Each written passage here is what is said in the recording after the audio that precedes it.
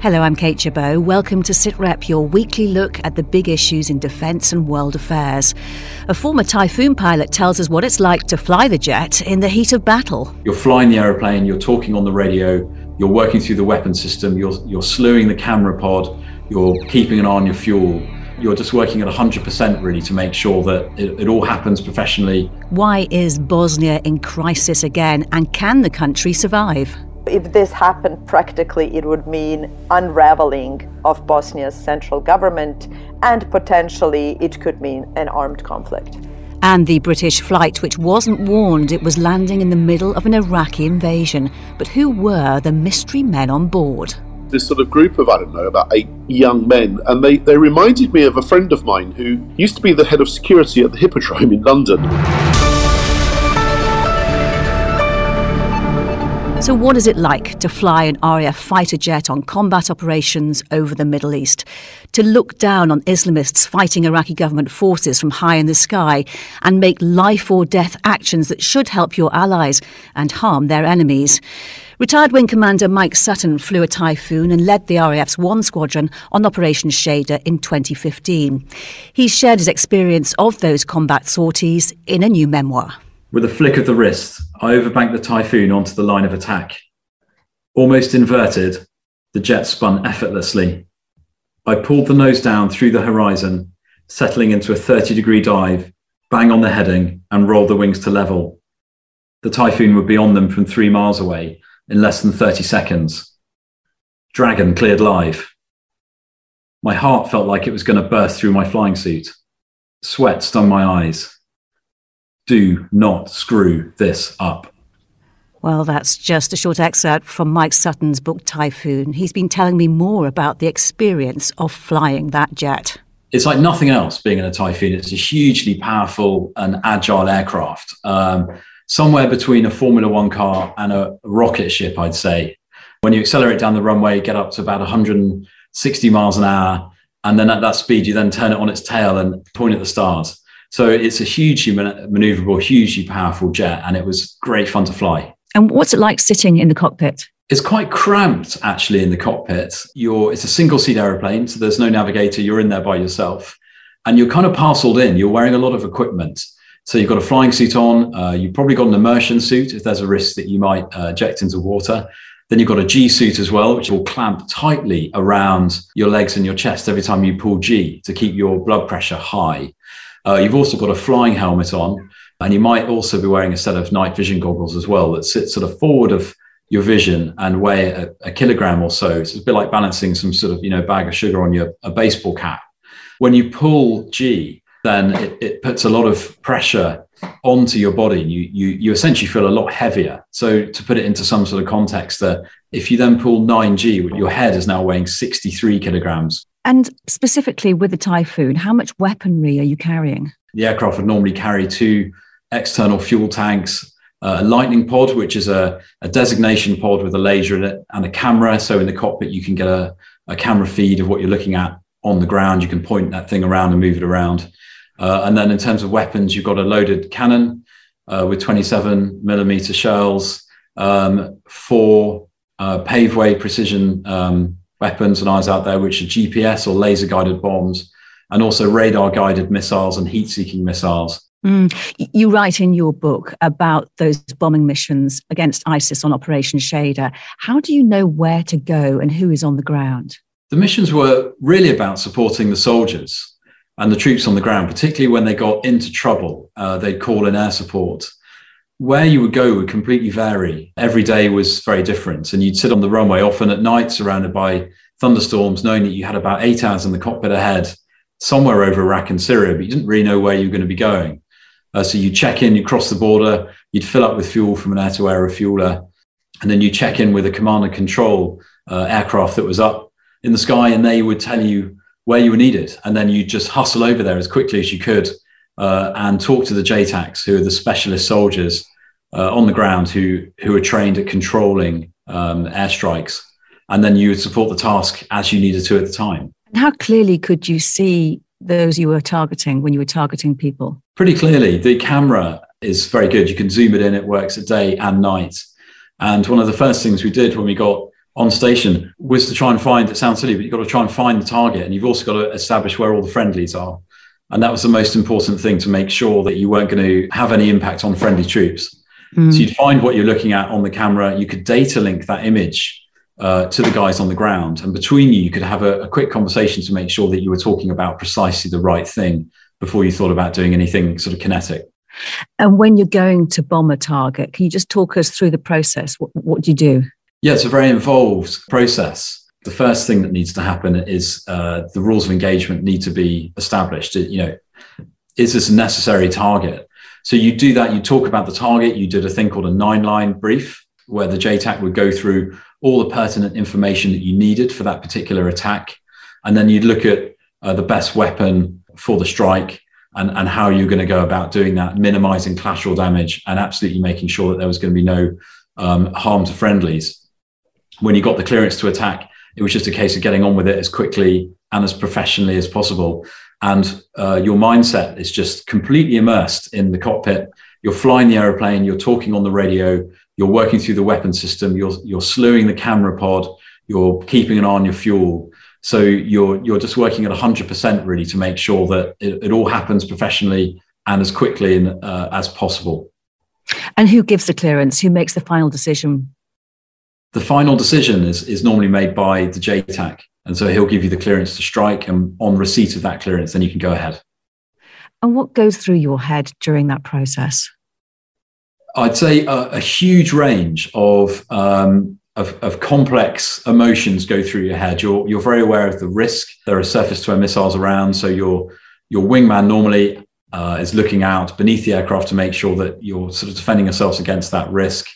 So that's one of the things you're thinking about. I think your overriding emotion, though, is that you just want to get this done as quickly and as professionally as you can, because normally we were called in to drop weapons when there was a clear and huge risk to friendlies. And if we didn't get the weapons down quickly, then there was an immediate risk of loss of life from friendly troops. You also, on just one occasion, used the Typhoon's gun against ISIS targets, the first and only time a Typhoon gun has been used in action. Can you just talk us through that? How was it? Yeah, that was fairly unusual, and it had been a particularly challenging and long sortie. And then we were called down to a huge firefight near Ramadi, where there were an enormous amount of enemy troops firing RPGs and weapons at the friendly troops. And so this huge battle was going on beneath. It was the JTAC's decision. He just said that there was a target. They were pinning down some friendly soldiers, and they requested the gun. And so got visual with the target, and then from height rolled the aircraft down, accelerated so that the whole thing would happen quite quickly, tried to come out of the sun, and then fired a burst with the 27mm onto that target, and then recovered the aircraft quickly and climbed back up to height again and got the camera back pointing on the ground. How risky was it, though? Because you have to get quite low, don't you? Yeah, you do get quite low, and you're certainly at the risk of small arms and infrared surface-to-air missiles at that height. So I was pretty aware of all that. Also, having been above that bit of sky for about 40 minutes or an hour before, I was very aware that they might think we're up there, and going down the hill, it was going pretty fast, almost about 500 knots, but getting pretty low as well, right on top. So it had been very clearly visible. I'm sure they probably took a few pot shots, but luckily nothing hit the aircraft. It must have gone through your mind on many occasions what happens if you have to eject into enemy territory. Were you frightened? I think that the risk of ejection is something that everyone considers in slow time and tries to make peace with. We're trained, all the fast jet pilots are trained in escape and evasion and trained in some survival techniques. But ultimately, it was a huge risk, particularly back in 2015 when ISIS had controlled nearly the entire region. Yeah, because the barbarity of ISIS takes things into a whole new domain. Yeah, and it was very much something that you would try not to dwell on. You had some procedures for if you had to eject, and you just tried to put it to the back of your mind and get on with the job. Was there ever a moment where your life was in danger, in the sense that it was a close shave? I think there were a few close shaves throughout the deployment. Certainly the strafe attack was pretty risky. one of the pilots was shot at by a surface-to-air missile and had to deploy countermeasures and watch this thing sail behind him, and luckily it didn't hit. I was locked up by a radar-guided surface-to-air missile at one point. And I had a very close call at night with a Voyager air-to-air refueling aircraft where we were both put in the same piece of sky at the same time. And I flew past the wingtip of this thing, missing it by inches, and had to get out of the airspace pretty quickly after that. That was retired Wing Commander Mike Sutton, and there is so much more to his story, including how he was initially rejected from the RAF and how he now flies planes as an enemy, well, sort of. And so we have put the whole of that interview online in a special edition of the Sitrep podcast, and you can download it now. Well, Professor of Defence Studies Michael Clark is with me. Michael, Mike Sutton was flying on Operation Shader in 2015. We don't hear much about it anymore, but it's still going on, isn't it? Oh yes, it is. I mean, it's been going since 2014, and it's the name that we give to the anti-ISIL operation. So it covers Iraq and Syria, where Mike Sutton was operating, but also because ISIS has moved, it also covers operations technically in Lebanon or Tunisia or Libya. And in theory, it can cover army training to local forces. The Navy's been involved. The Queen Elizabeth carrier group contributed to Op Shader when it was passing through the Mediterranean earlier this year. And the RAF says this is the most intense operation since really the Kosovo crisis in 1999. Now, more than 30 years since the end of Bosnia's civil war, there are serious concerns the country is on the brink of collapse again. Because of its complex ethnic makeup, Bosnia and Herzegovina have a three-way presidency. But the Serb leader Milorad Dodik is threatening to break away his region. There are still a few hundred EU peacekeepers in Bosnia. The current concerns are serious enough that the UK Defence Secretary has said he's open to exploring what more the UK can do in Bosnia through NATO. Maida Ruger has worked with the European Commission delegation to Bosnia. She's now a senior policy fellow at the European Council on Foreign Relations. I asked her to explain more about the structure created for Bosnia in the 1995 peace deal. Dayton Peace Agreement created de facto almost three statelets in Bosnia. Bosnia was highly decentralized and divided between two main entities, Republika Srpska and Federation, and 10 cantons, and the central government was basically left with hardly any competencies and institutions. In 2002, there was a big push to reform and to strengthen Bosnia's central government. The government was enabled to collect its own taxes. It got united defense forces, united intelligence services, and border protection. So lots of agreements were put in place to kind of strengthen the monopoly over use of force and sovereignty of the Bosnian state. And this is what's being challenged by Milorad Dodik today. So what is the crisis? Can you just explain what's happening at the moment then? What is happening at the moment is that Milorad Dodik has threatened to introduce into procedure over 100 laws, which would withdraw Republika Srpska from all of the institutions and agreement at the central level of government, including defense forces, including tax collection, including judiciary. So if this happened, practically it would mean unraveling of Bosnia's central government, and potentially, if you see a pushback from the federation, it could mean an armed conflict. Do you think conflict is inevitable? I don't. I don't think conflict is inevitable. I think we are currently we are dealing with a political crisis right now. And do you think all of this could lead to the breakup of Bosnia? It could, but it doesn't have to. I think the main question is now, what sort of strategy are the United States and the European Union going to pursue to deter Dodik? It's very important to realize that the current crisis is an escalation of 15 years of a salami slicing tactics that Dodik has been pursuing to weaken the institutions of the central government. The Defence Secretary recently said and accepted that it is a EUFOR deployment in Bosnia, but he also mentioned there is a NATO deployment and that he was open to exploring what more the UK could do in that area. Is that something that should seriously be considered? Absolutely. I think that's an excellent initiative, and it's very important to start that conversation already now.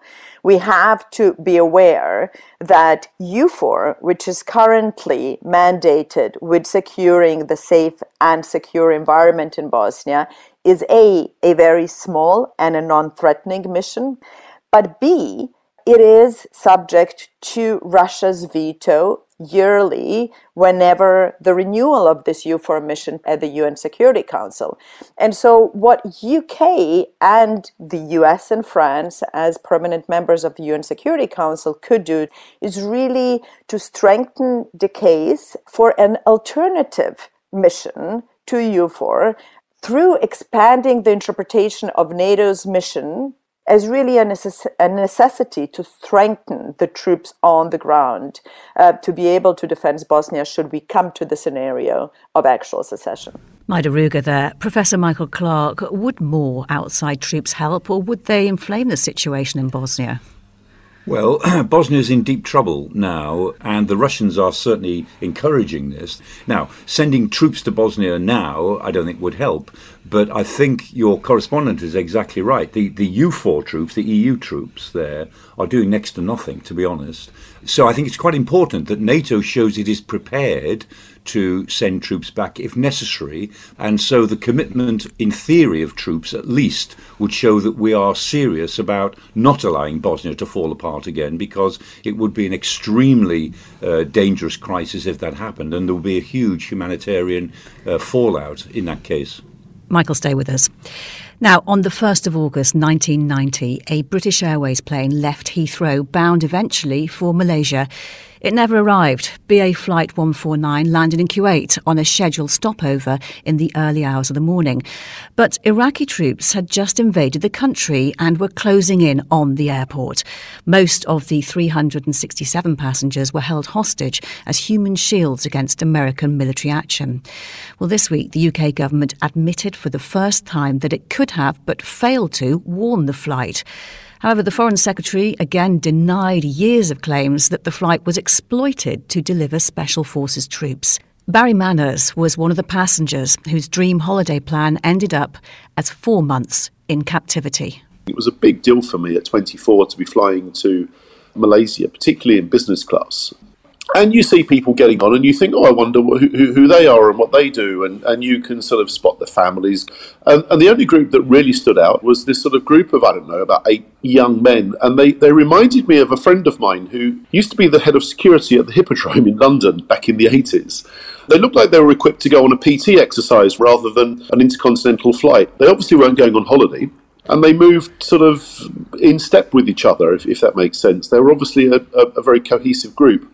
After landing at Kuwait airport, the airport was bombed. Mirage fighter bombers came over and were dropping bombs on the taxiways and so on. So we got off the plane faster than you can say the bar is open. And just as we arrived at the airport transit hotel, 3 T-72 tanks came roaring across the apron. Iraqi Republican Guard. Sort of a few days into it, you realise that your self-determination is slipping out of your hands. We were then shipped up to Baghdad. My partner got out disguised as an Indian cleaner. I was put inside a hydroelectric plant. We were just sort of, how can I describe it? You know, you're locked up. There's a lot of people pointing guns at you. You're told that if you try to leave, you'll be shot. And that you're going to wait there to make sure America, quote, doesn't come to Iraq.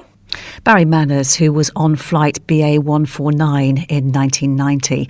Well, journalist Stephen Davis published his account of this story, Operation Trojan Horse, after 15 years of research. I asked him who he believes the UK government had on the plane. Well, I know exactly who they had because I've interviewed and got sworn affidavits from one of the team members on the flight, an organiser of the mission, a US Navy captain who had to send a helicopter to rescue one of the men from southern Kuwait who got into trouble. This was a deniable mission. A group what was then called the Increment, essentially a group of off-the-books soldiers, mostly from the SAS and SBS, who can be deployed in deniable missions. They were put on the plane at the last minute, and their task when they got to Kuwait was to scatter and keep an eye on the deployment of Iraqi forces. And after the invasion, when the plane landed in Kuwait City, Clive Early, the purser, opened the door. There was a uniformed British officer there. He said, "I want the people off in a hurry." He meant the people at the back of the plane, this team, and they all disappeared very quickly from the airport and were never seen again by any of the passengers. And I understand very recently you've got further evidence of your theory of what you think exactly happened. As you know, the Foreign Secretary released a statement, a sort of admission that they knew the invasion had started before the plane had landed, which blows a hole in 31 years' worth of denials. But they also released a lot of documentation from the period. So I have a memo dated 24 April 2007, and I quote, "It was confirmed that no serving British military personnel were on board the flight." The next sentence, rather interestingly, is redacted. I would love to know what that is. But then it says, although it subsequently transpired that there might have been some defence section staff on board. Now, this is extraordinary for a number of reasons. First off, for 30 years, they have said absolutely there were no defence or military personnel on board. Secondly, it's interesting, don't you think, that this man is writing a memo 17 years later and referring to this in an offhand way when they have made so many official denials. I personally think the release of this document is a bit of a blunder. I don't think anybody's double-checked it. And you have spoken to many of the passengers who were held as human shields by Iraq. What effect has that had on their lives? Yeah, one of the sad aspects of this story, and one that's really driven me on, is that most people think nothing much happened, whereas in fact these people suffered terribly. There were rapes and other sexual assaults. There were mock executions. There were near starvation conditions, under constant threat of being bombed by their own side, of course, when the war started. And many of them have never recovered. They've suffered psychological damage, PTSD. It's a horror story. Of course, the UK government insists this was simply a failure of systems to get a warning to the flight. The Foreign Secretary you mentioned before, Liz Truss, says the government at the time did not attempt in any way to exploit the flight by any means whatsoever. How do you respond to those kind of assertions? And what do you say to people who say your theory, what you say, is not true, it's conspiracy? Stone cold, absolutely, based on, as I said, 16 named and unnamed sources. This actually happened. And bear in mind, Clive Early opened the door and there was a uniformed British officer and he said, "I want those people." And they were the only group on the plane never to be rounded up by the Iraqis. Even if you ignore all my reporting, you would say to yourself, in 31 years of worldwide publicity, why is not a single one of those young military-looking men who got on board and went to the back of the plane ever come forward? That was investigative journalist Stephen Davis. Michael Clark, those comments by the Foreign Secretary that the government did not attempt at any time in any way to exploit the flight by any means whatsoever. I mean, the problem for them is we know they never discuss special forces missions, so can they ever give a convincing denial to such allegations? No, they can't. But, we all knew at the time that there was something odd about that BA Flight 149. These stories were around then. I remember them very well. And nobody could put a finger on it. But we all knew, as did turn out to be true, that the Special Forces, British Special Forces, were involved in Scud hunting. The Iraqi Scud missiles, which were much feared. But the SAS and the SBS were intent on trying to find the location of Scud missiles. That was what they were mainly doing during those months leading up to the outbreak of hostilities. And, of course, they wanted people in Baghdad as well. And I understand there's a dramatisation of this story in the pipeline, so watch this space. This is Sitrep. Now, what do the footballer Marcus Rashford and chemical weapons expert Hamish de Bretton-Gordon have in common? According to a new book, they are both persuaders who extend Britain's global influence around the world. It's soft power. One of the authors of Britain's Persuaders, Helen Ramscar, joins us now. The other is already here, Professor Michael Clark. Helen, welcome. In the introduction, you say writing this has greatly renewed your faith in Britain and British society. Why? Well, in the first book that Mike and I co-authored, Tipping Point, Britain, Brexit and Security, in the 2020s, we were looking at the challenges likely to constrain Britain. Frankly, it was quite easy to feel quite deflated. And so in the second book, Britain's Persuaders, Soft Power in a Hard World, it really did give us enormous hope in exploring the many admired strengths of Britain, the coveted institutions, attractive and enduring qualities. It was really enjoyable to be sifting through these examples to decide which ones come into each chapter and give us hope in that Britain has got real strengths and the task is to play them well. And over the last few years, with political turmoil, 3 different prime ministers from 5 years, Brexit, the close run on Scottish independence, a lot of commentary said that significantly dented our global influence. Are you saying actually it hasn't been damaged? These issues per se aren't so much the thing that we're focusing on in terms of soft power. It's how Britain handles them. That's what really matters. That's what the outside world is looking at and seeing. And yes, these were major issues, but on the whole, Britain handled them relatively well. And our rankings, we have traditionally been at the top of ranking studies. There has been a decline, but not one that's been dramatic or irreversible. But the key point is not so much the issues themselves, but how they're handled. Michael Clark, when we talk about soft power, the BBC World Service or the British Council are some of the classic examples cited. Can you really compare their influence with named individuals like Hamish de Bretton-Gordon or Marcus Rashford? Yes, because they're all different. Obviously, the British Council, World Service are institutions and they are funded by the government. Hamish de Bretton-Gordon, who you've had on the programme, or Marcus Rashford, who you haven't had on the programme, not yet, are famous names in their own right. And they do different things. But the point is, you look at the English Premier League, where Marcus Rashford plays for that. 1/3 of all mankind tunes in to the English Premier League. Or if you go to Bangkok to the Wat Pariwas Temple, and there you will find next to the Buddha is an image of David Beckham next to the Buddha. And he hasn't played international football since 2009. I mean, these people are, as it were, showpieces for things that happen in Britain. That influence shows that Britain is a place that produces people like that. And that's as important as anything that the World Service or the BBC or the British Council are able to do. And Helen, is soft power actually power just because lots of people around the world know about the UK and maybe feel warmly towards us, or maybe not? Does that actually help the UK get its way in the world? Yes, absolutely, because it's the power of imitation cannot be underestimated. Where others admire what you have, they want the systems you have, they admire the way you live. That is very hard to create, that attraction, that magnetism. It's one thing to coerce, but I think a lot harder to draw people towards you willingly on their part. So yes, that is powerful to me. Michael, is there an argument that hard and soft power can actually work against each other? You can't be the good cop and the bad cop, and we should actually just pick one or the other? Well, it's a very good point, because the essence is that they shouldn't work against each other. The philosopher's stone on this is often called smart power, which is being able to use the good and the bad cop together, hard and soft power. Because most hard power is most effective when it is regarded as legitimate, when there's a moral force behind it and some persuasion. And equally, soft power, even if it's entertainment, works better when there's a bit of hard power around, i.e. economic strength or the strength of a military organisation, whatever it might be.